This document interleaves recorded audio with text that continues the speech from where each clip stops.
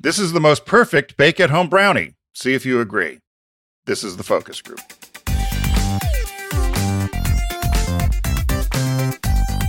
They're all business, except when they're not.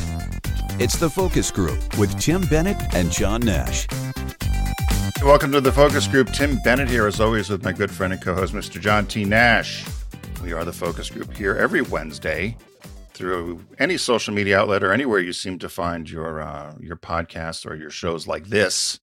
This is a video cast, John. Yeah, well, it's the video cast of the audio podcast. Of the audio podcast. In our 16th year, and we release it again on Saturday, where we get the biggest hit because people are still used to listening to us on Saturdays. And I did a long opening today, John. I guess a little more longer. You had found a great article about making store-bought brownies at home and what is the best mix, and it's a great story. I was surprised by the results, personally. Yes, so we'll share that later on in the show. And before we get going, Mr. Nash, the Super Bowl is this weekend. And did you see the story about how much Super Bowl tickets are going to cost? No, I was paying more attention to how much spot time was actually sold. What's a ticket worth? Do you have a guess? Because I was way off. Do I want to say 2,200?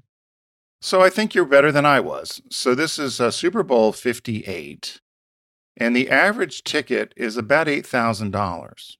Eight? Yeah.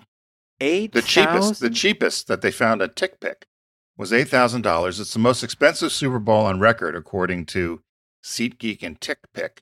Average prices are ranging from $10,527 to $12,082 on secondary markets. For reference, last year's Super Bowl, the average ticket was about $5,700 to $6,000.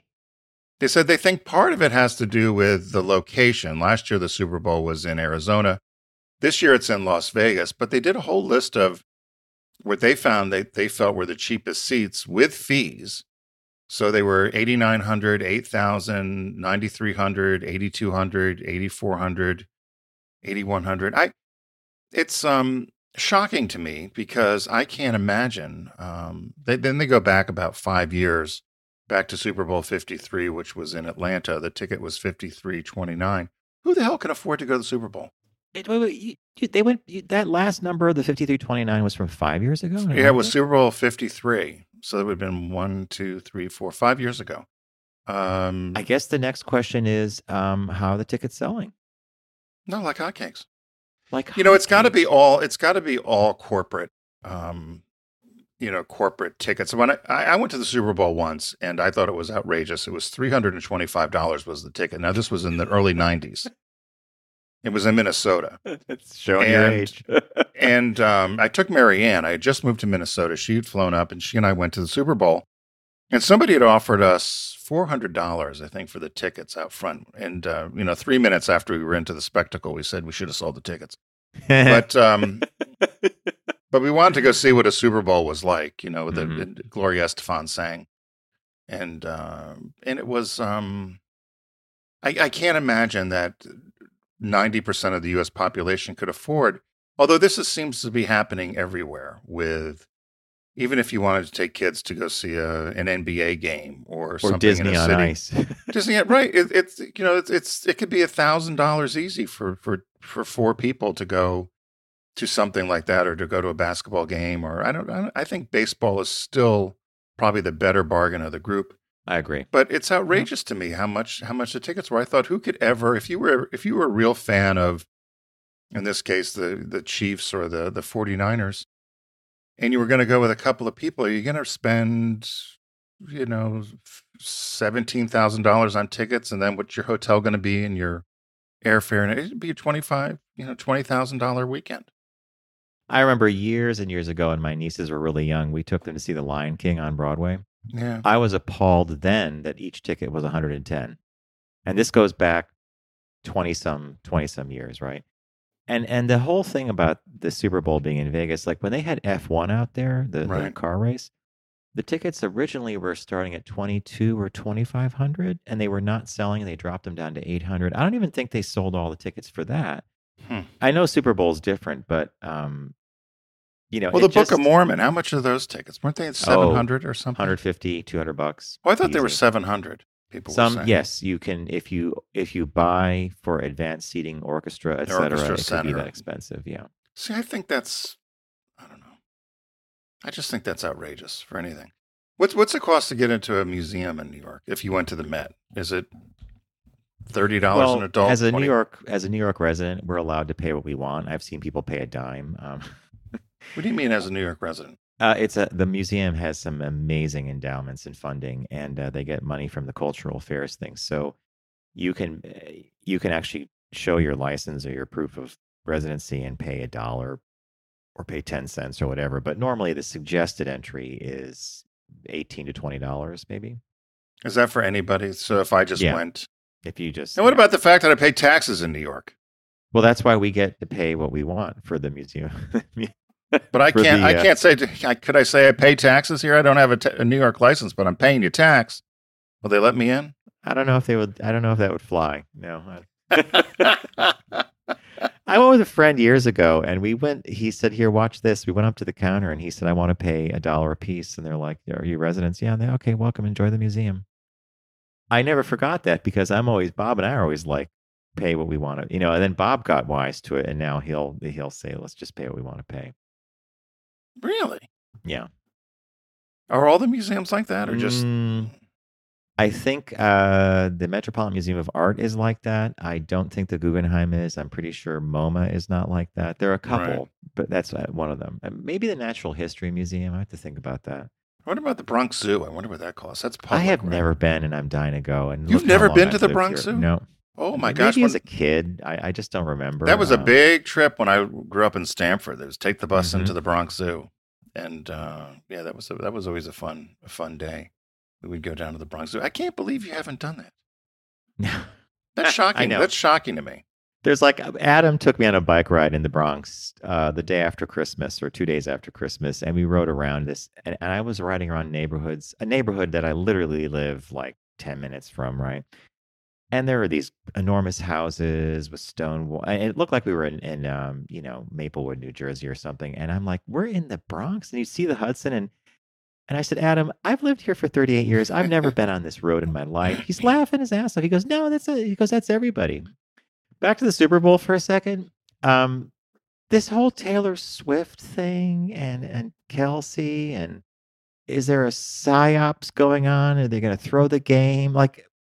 That's ridiculous. MAGA got really spun up about that one, huh? Yeah, well, I think some pundit had the best reply to that. They said, first you're telling us that President Biden is feeble and a fool and can't put her sentence together, yet he playing this big diabolical, thing around the Super Bowl.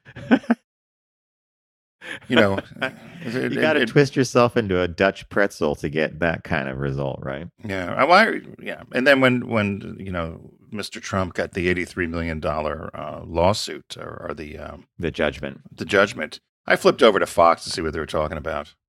Hunter, Hillary. It's nothing. Didn't even mention it. Weren't even mentioning the thing. And I thought, man, and Taylor Swift. You'll appreciate our household. I don't know if you're the same, but lately, I just can't watch the news. And I read the news. I read the newspaper. So I know what's going on. I don't need to watch the opinion pieces, the whole thing. So every morning we used to watch Joe Scarborough or CBS This Morning or CNN, whatever. Now Bob comes into the living room and BBC America runs Star Trek The Next Generation, usually weekdays, starting early. So he'll come in and he'll sit down and there's a Star Trek episode playing. Not a peep out of him. Normally he would say, do you want to go to the news? And I said, do you want me to go the other day? I said, do you want me to switch back to No. The 23rd century is fine. So you're just sitting there watching old sci-fi. Reruns that I've seen before, yeah. It's like me watching Lucy on Pluto. Isn't it a much better experience? Put you in a better mood, right? Yeah. I was surprised I was watching a Lucy, and it was the first time I ever remember, because you never really knew. No. They didn't delve into any of that stuff. But you didn't know the weather. You didn't know who was the president. You didn't know. Yeah. But they did talk about President Eisenhower. They made some comment about President Eisenhower, and which I thought was interesting because they never did that. They never delved into that. Who was in the White House? Yeah. Seinfeld was like that too, really. Other than New York with Mayor Dinkins when they did the yogurt thing where they That's all right. gained weight I with the remember non-fat yogurt. episode. Yeah. So, Mr. Nash, what caught your eye this week? What caught your eye? Here's what Tim and John found. All right, we are going to the land of the pharaohs for what caught my eye this Uh-oh. week. And it's surprising to me because as a kid, I always wondered what they would look like if they did this. I'm surprised they're doing it at all.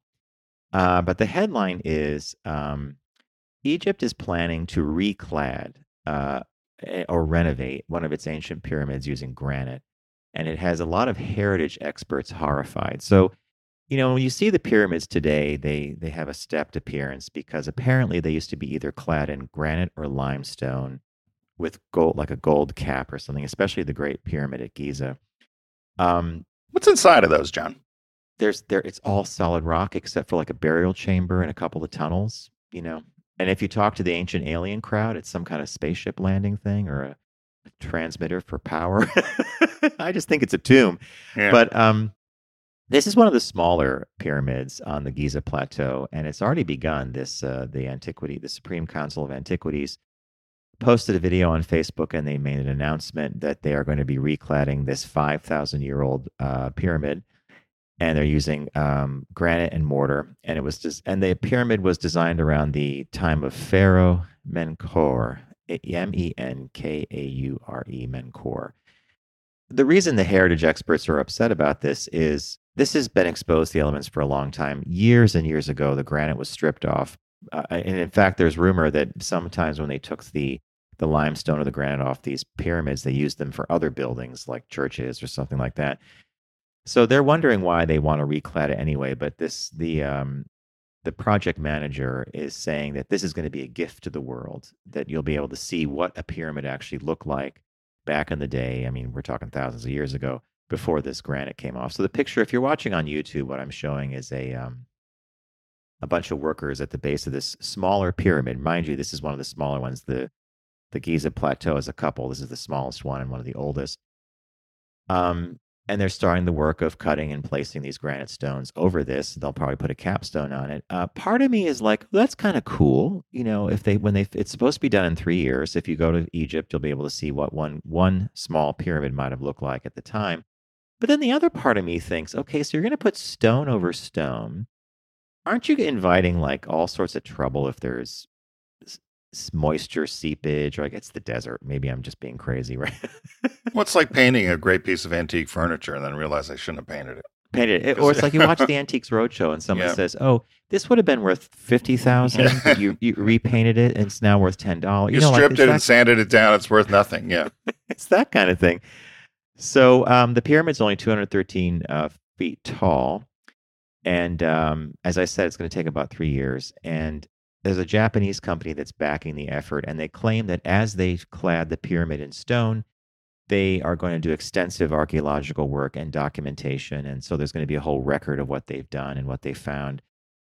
I think part of me is like, well, why bother? And the other part is, well, why not, right? If it's a small pyramid, we know what the other ones look like. Maybe I'm just being, No, I'm with you. I don't know. To me, it looks almost fake. It looks like that fake stone you'd put over something.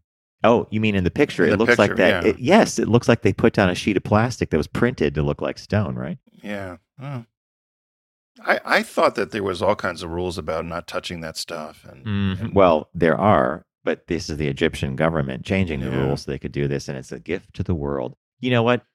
If they finish it and everybody loves it, Okay. And tourism is one of their biggest industries, right? So if you want to draw people, I'm not, Although I don't know if a lot of people are flocking there yet, again, with all that's going on right next door, right?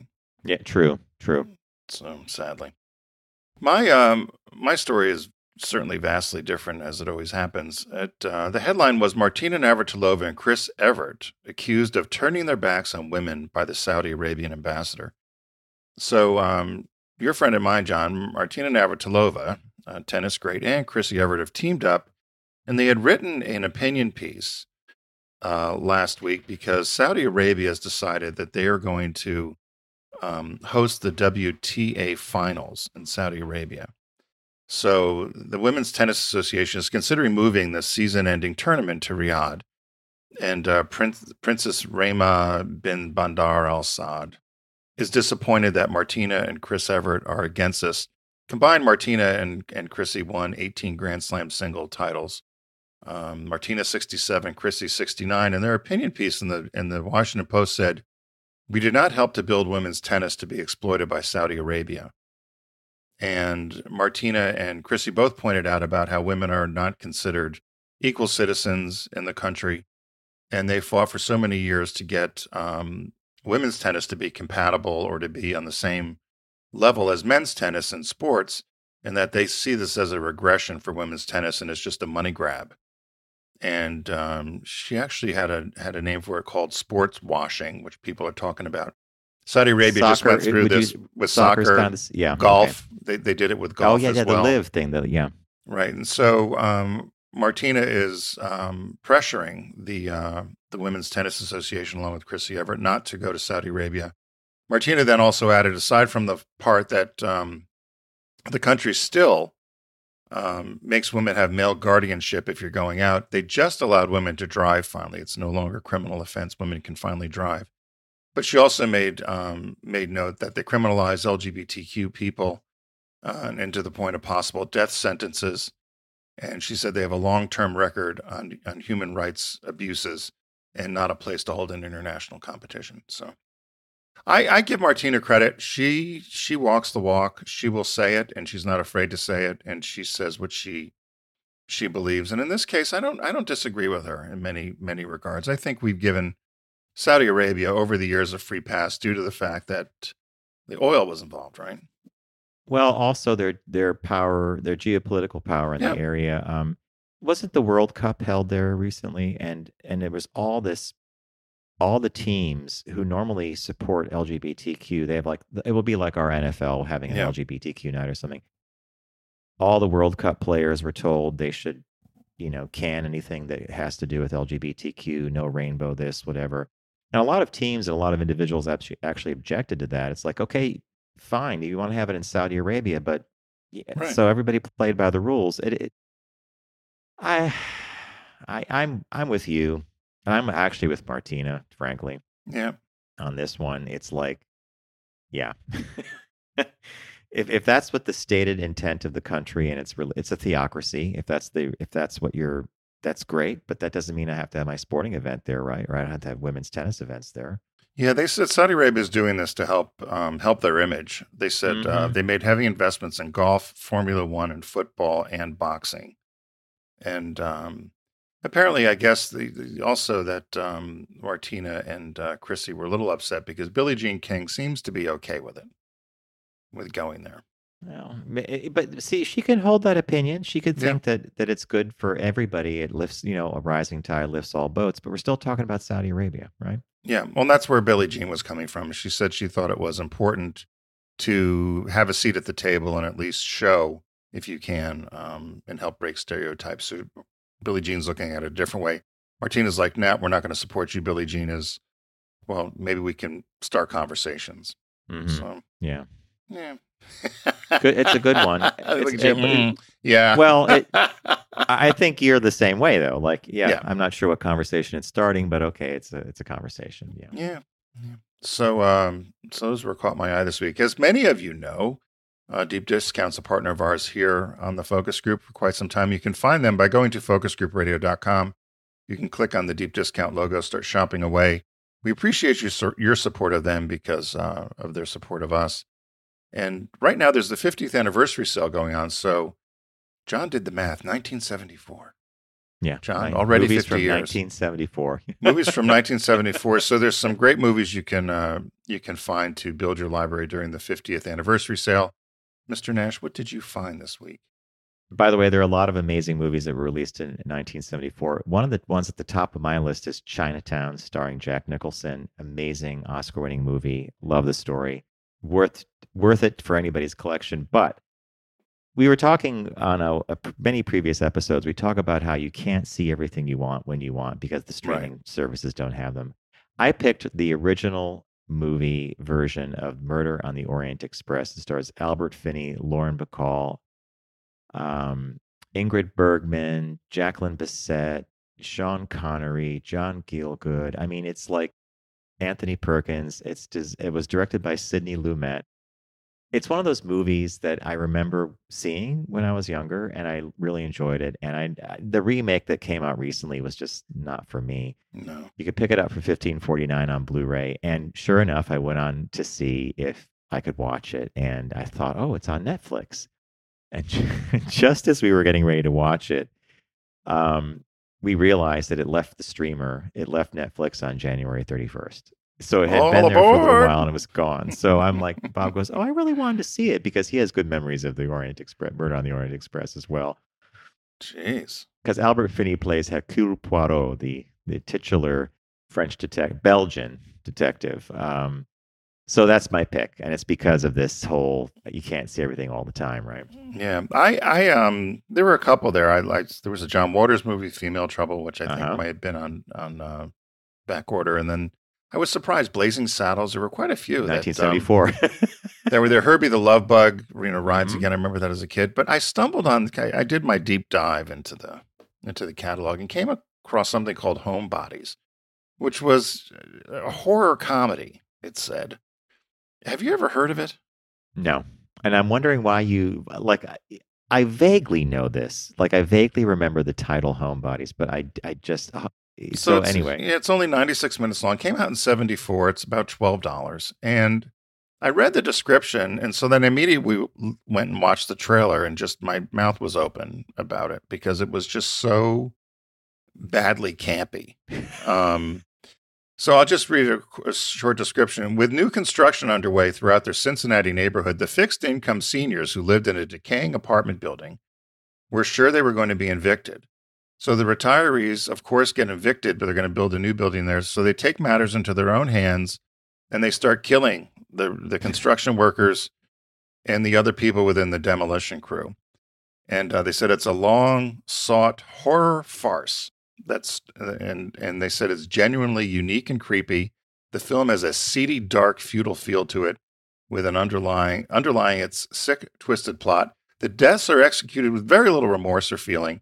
They said the elderly who at first you seem to have pity on, turn into cold killing machines. So these little old ladies with little knit caps, and the old men and whatever, and so they go through these.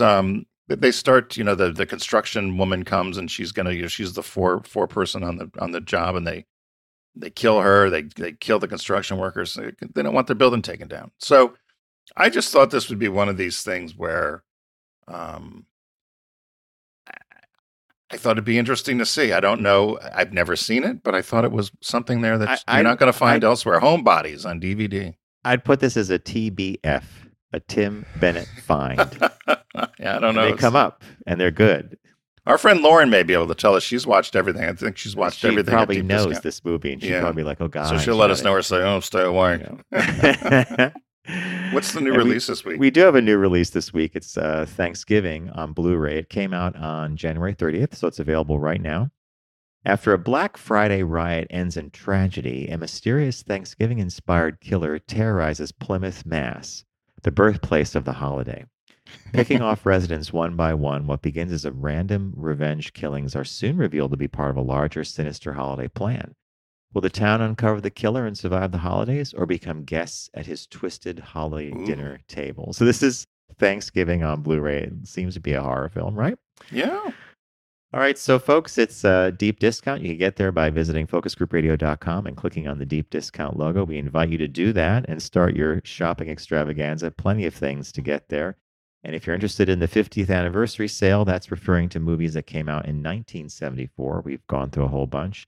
I picked a favorite of mine from childhood, and I love the cast, and I can't wait to see it again. Murder on the Orient Express Blu-ray. It's $15.49. TBF, a Tim Bennett find, Homebodies, which I heard of, maybe, but it's about a bunch of old folks who kill everybody because, well... You'll have to watch the trailer and see. It left me uneasy. Just the trailer. I was like, ooh. To leave you uneasy is something, right? I thought this is just this is just creepy. It's not what you thought. And the new release is Thanksgiving. Looks like it's a horror film that takes place in Plymouth, Mass. So we want to thank Deep Discount for being a partner of ours here on the Focus Group. As again, focusgroupradio.com, click on their logo and start the shopping away. We are going to take a really quick break, and when we return, we have a business birthday and a shop talk, so we'll see you on the other side. You're listening to The Focus Group with Tim and John. Learn more at focusgroupradio.com.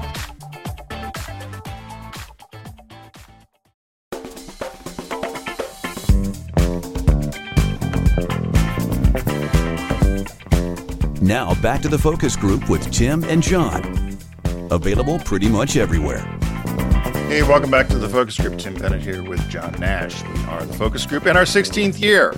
You're coming to your screens or your tablets or your phones. How do a lot of people watch us? Is it phone now? I don't know. That's a great question. I know folks who call it up on their TV on YouTube, so I don't know how we look in 4K, but YouTube sometimes will give us the stats of where people are coming from. I saw more and more mobile, which is interesting. So we'll have to check that out. So without further ado, we have one of our signature bits here on the Focus Group, our business birthday. Everyone does celebrity birthday greetings, but the Focus Group is the only show in the universe that celebrates business birthdays. So John, here we are in February already. February 7th. Don't even say, yeah. I know, born February 7th in 1804. This is a real person, John Deere. Deere, John Deere. Mm-hmm. American blacksmith and manufacturer. He founded Deere and Company, which is one of the largest and leading agricultural and construction equipment manufacturers in the world. He was born in Rutland, Vermont, and he got his education for a little while. He had a brief education at Middlebury College, good college up there. Vermont? In Middlebury, Vermont. Right, yeah. He did not, college wasn't necessarily for him, so he decided he went and joined an apprenticeship at a blacksmith shop and went into the trade by himself as a blacksmith in 1826 and ended up getting married, had 9 children. 9 children, and decided that he in 1836, he left Vermont, but he said he fell on hard times, and he followed a business associate out to Illinois. And he settled in Illinois, and at the time, he had no difficulty finding work because there were a lack of blacksmiths in that area.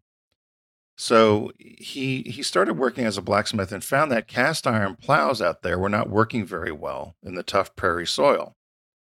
And he remembered back in his times in Vermont about the way he was constructing some of these steel plows, about polish and running them through sand and so forth, how they would sharpen.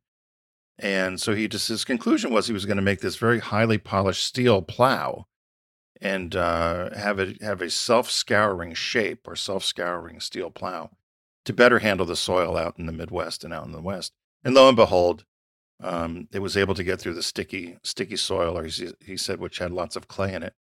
And so he was essentially the Henry Ford of plows. He came up with this plow that really helped change farming. It was the plow that broke the plains, they said. Kind of like, what was the barbed wire? The barbed wire. Tame the West. Devil's Rope. Tame the West. This was the plow that broke the plains. So it was able to deal with the soil, the more clay-like or tougher soil than just a plain old cast iron, which is iron is softer, yeah. Right. So he developed and manufactured the first commercially successful cast steel plow. So it had polished steel, and it was able to get through the tough Midwest soil and work better than any of the other plows. So he started selling them. He was, initially in the 1840s, he would do about 75 to 100 a year. But as he got popular and so forth, he moved the business to Moline, Illinois, and because it was a transportation hub and with the rail service. By 1855, he was making about 10,000 plows and selling them. And wow. So he did quite good. He insisted on making only high-quality equipment, he said. He was quoted as saying, "I will never put my name on a product that does not have it, or does not have in it the best that it is to me to find." So in other words, he never would try to cheapen any product. It's one of the great American companies. He retired and handed the business over to his son, Charles, and then he got himself involved in politics. He was the mayor for 2 years in Moline and was involved in the National Bank in molding there and did some other work, but credited, of course, with starting one of America's great companies. It's 188 years old. In 2022, they had $52.3 billion in revenue. The 60,000 employees worldwide, half of them are in the United States and Canada. It's the largest agricultural machinery company in the world.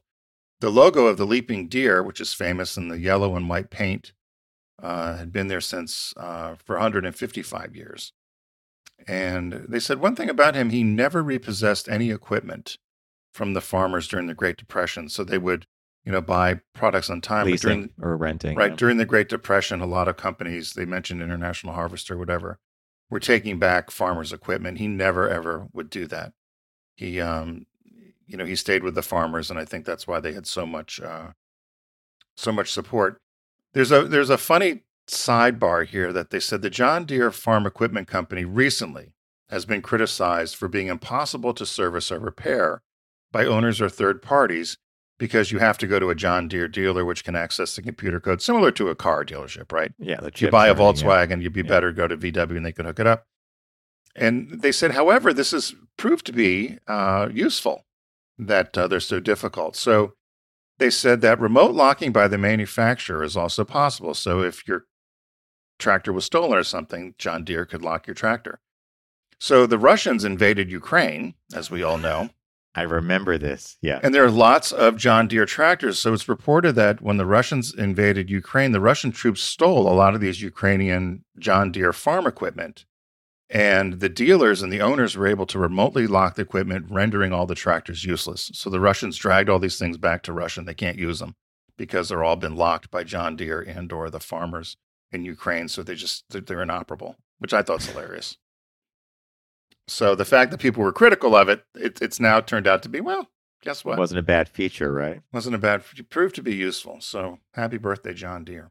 Excellent business birthday. And we just profiled John Deere. We talked about them 1 or 2 weeks ago that they're going to be partnering with Ego, I think was an electric battery company to provide some of their equipment with battery and electrification. Hey, upstate, if there's a couple hats of choice that people wear, like ball caps, one of them is always a John Deere. Like when we went to County Fair this year for the very first time, John Deere was everywhere. So was Van. What was the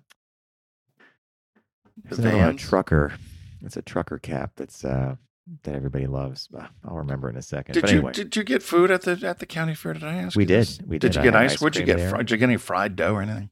Bob saw it in action, and he's like, "You got to get it when it's right hot. If it gets cold, it's no good." We saw people waiting online for it was fried ding dongs or Twinkies or something, and he's like, We did have a night. We had good lunch. I had a gyro, and then we had like ice cream from a dairy, which was amazing. And then we watched the little piglets race. Do you want any rides?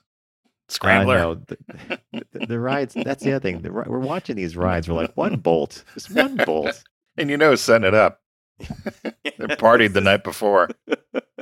Hey, that stuff I think about at Quassapog or whatever when we would go. That stuff there was no padding. It was just hard metal. It was hot if you sat on it with your little, thighs. You could because in the sun. Tim is talking about they'd slam you into the sides, right? There was no padding. And the side was like a piece of metal. You could literally cut or hurt yourself. No one sued Our anybody. parents tried to keep us away from Lake Quassapog by telling us an urban legend of how a child was decapitated on the Wild Mouse because the car jumped the track and went through a wire and took someone's head off.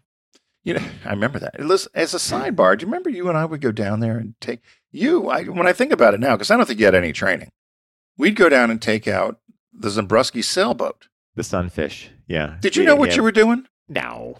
I'm thinking, I was thinking about that the other day. I said, John we'd go down there, and I had no idea what I was doing. You'd be like, oh, yeah, Carol said we could take it at any time. I don't know whether she did or not. She did. She let us do it. And we'd go there. I don't know how you knew what you were doing. We just go sailing around out there. No idea what we were doing. Yeah, but Lake Quassapog wasn't big enough that if we had a problem, you could swim to shore. Are you sure? Yeah, I was looking at it on the map. I thought, where the hell, John? Because we would get there. It would be afternoon. Yeah. You would drag midday, it out. like 3 in the afternoon, and we go out on this lake. And we survived, Tim. We're here. I'm thinking you knew how to sail. No. And I said to myself, I'm not so sure John knew how to sail. Not that I even asked you. But I put up a good show, right? Yeah, well, you seem to know what you were doing. You probably saw it once on a TV show. And remembered TV show. So, hey, our shop talk this week, John found, and this is probably one of my favorite shop talks in a while. We teased it at the opening of the show, but there's a woman who's a professional baker. Her name is Alana Al-Hatlani. And she decided, which I think was a great thing to do, and I was trying to think if there's a product we should try to do this with, John. But she had bought 5 brands of Box Brownie mix to see which one is the best. And she made them all and tried to keep it all within the same, followed the directions exactly. She did everything. Yeah, she duplicated her process, right? Right. So it was always in the middle rack. And, she tried to make sure that there were a bunch of constants in there. So one didn't have a leg up on the other. She said for consistency, she used the same measuring cups. She used the same 8x8 non-stick pan greased with baking spray and lined with parchment paper for each mix. All brownies were baked on the center rack. And she used a cake tester. I've never heard of a cake tester. I guess it's like some thermometer thing to check for doneness. And then she cooled each batch for exactly 20 minutes and then transferred it to a wire rack for another 20. She was very scientific, Tim, don't you think? Right. And she used, so she bought Duncan Hines, Betty Crocker, Pillsbury, something Kodiak cakes, which I didn't know of, and Ghirardelli. And she said, as a professional baker, I think a good brownie has a strong chocolate flavor and a fudgy center and soft edges and aren't tough or dry. So she goes through each of them that she did, and then we'll tell you at the end which one she picked as the best one, which John had mentioned earlier. We were both somewhat surprised about. So who was the first one she Yeah, so most of the mixes were similar in their requirements, like 2/3 a cup of oil or a quarter cup of water, usually 1 or 2 eggs. The box would say, mix with 50 strokes or something, and she didn't always count, but she knew she was doing far more than 50, and I have to agree with her having made some of these mixes. Her first one was Pillsbury. She baked for 50 minutes, which allowed them to rise significantly and dome in the center, which cracked a bit. When it completely cooled, they deflated a little, and the crack wasn't as obvious. They also had the classic shiny, crackled brownie top, and we all know what I'm talking about there. And she said, I didn't find any flaws with the Pillsbury brownies. These brownies were fluffy and thick with a fudgy center that wasn't overly dense and edges that weren't dry at all. They had a pleasant chocolate flavor and weren't overly sweet, so I couldn't fault them there. It's funny that she did this with Pillsbury because I usually go with like Duncan Hines or Betty Crocker. I haven't tried a Pillsbury brownie mix. But anyway, what was her next one? So the second one was Duncan Hines, which was a chewy fudge brownie mix. And again, she followed all the directions, and she made sure that she was keeping true to the directions in the box. She said that Duncan Hines brownies had a classic crackle top, and but she said they needed a little more time to bake than the Pillsbury ones. She said that that the brownies were moist and had a nice chocolate flavor. She did say, however, that they were chewy but had a slightly dry edge. And but when baked through, she said the brownies were shiny with a crackled top. They were chewier than the others, and the edges were slightly dry, but they were solid, fudgy brownies overall. So her conclusion, seemed to be pretty good with the Duncan Hines, except for those edges and the edges were a little dry. Yeah. Her next mix up was Betty Crocker dark chocolate brownie mix. This recipe called for 2 large eggs, a half a cup of oil. See, there's a little variation there. Oven was preheated to 325, a little lower than normally for 350, and she baked those for 53. The recipe says 53 minutes, the longest amount of time of any of the brownies that she tested. When baked, the brownies had a glossy chocolate exterior with a classic crackled top. And then she said, I found the taste of Betty Crocker's brownies be good, but not great. The edges weren't dry, and the center was fudgy, but the flavor fell flat. They tasted rather sweet, and the chocolate flavor wasn't as pronounced as I would prefer, or that she would prefer, which is interesting since they were labeled as dark chocolate. So Betty Crocker seems to have come in with a meh. What was her next one? They were okay. Number 4 was Ghirardelli, which, of course, are famous for their chocolates. Aren't they from San Francisco? Yeah, you're right about that. So dark chocolate brownie mix, and so it only called for 1 egg, and she baked it at 325. She said the brownies looked darker than the other mixes, and but they did also have a shiny crackle top when they were baked. She cooked those for about 40 minutes, She said they weren't too sweet and they had a denser, more fudge-like texture. She thought perhaps it was the addition of some chocolate chips that added the rich flavor to them. She said they had, of all the brownies, these had the most intense flavor of the bunch. Again, she thinks it's because there was some additional chocolate chips into the batter. She said the edges, however, were quite dry and a little tough. Her conclusion was they were okay from a fudgy standpoint, but she felt they were a little dry and a little tough. Mm. Her last one was Kodiak Cakes chocolate fudge brownies. Now, I've made some of Kodiak's other things, so you'll see these in the baking section of a grocery Right. store. Their big claim to fame is that they're healthier, in air quotes. They put in more protein into the mix. So you'll buy a Kodiak thing because you want your treat to have a little more protein, which is good for you. Called for 2 eggs. This time it's a half a cup of melted butter on top of oil and water that was put in. It was a 350-degree oven that she put them into. The batter was noticeably thicker than all the previous mixes, so much so that she had to use an offset spatula to evenly smooth it into the pan. See how when you dump into the pan, Right. it just kind of sat there. She had to spread it around. It also had a dull, grainy texture, and like the Ghirardelli brownies, this mix had chocolate chips in it, though these were miniature. She made a point of bring that out. So she says the Kodiak Cakes brownies were both dry and bland. I baked these for 22 minutes and noticed that they came out with little bumps on top instead of the characters to crackle. The mini chocolate chips I spotted while mixing also seemed to have disappeared. I'm sure they melted. Taste-wise, these brownies were the cakiest of the bunch, despite having fudge in their name. So she liked fudge is that denser, but Right. they're probably a little lighter and cakier. They were a little dry, even though I baked them for the shortest amount of time possible. She likes the ingredients of Kodiak Cakes brownies, but didn't enjoy the texture of the brownie. A lot of people like those sort of things because they think they have healthier ingredients. Mhm. There was whole grain wheat flour. You did that a while back with something. I was like, John, they're not good. Weren't you making some sort of brownie that you were pretending you I really made liked? brownie. It was Skinny Girl brownies. Yeah, or something. And it was using sweet potato instead of sugar or something. And I Like, brought them in, it's and you're not- like, eh. They're not as good as a brownie. We You only can have a made 2 brownie, have a batches. brownie. Yeah, I made 2 batches. We never went back to that. so. Before we announced who the winner was, I went to Amazon to find out how much the boxes cost. So Betty Crocker brownie mix $2.59, Duncan Hines $1.38, so that was pretty cheap. Pillsbury $2.69, Ghirardelli $5.49, and the Kodiak brownies are $7. Yeah, the Kodiak's expensive for the box.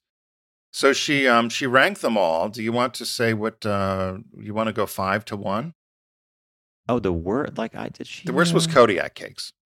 basically. She says she wasn't super impressed by Kodiak Cakes, especially since they were the most expensive option.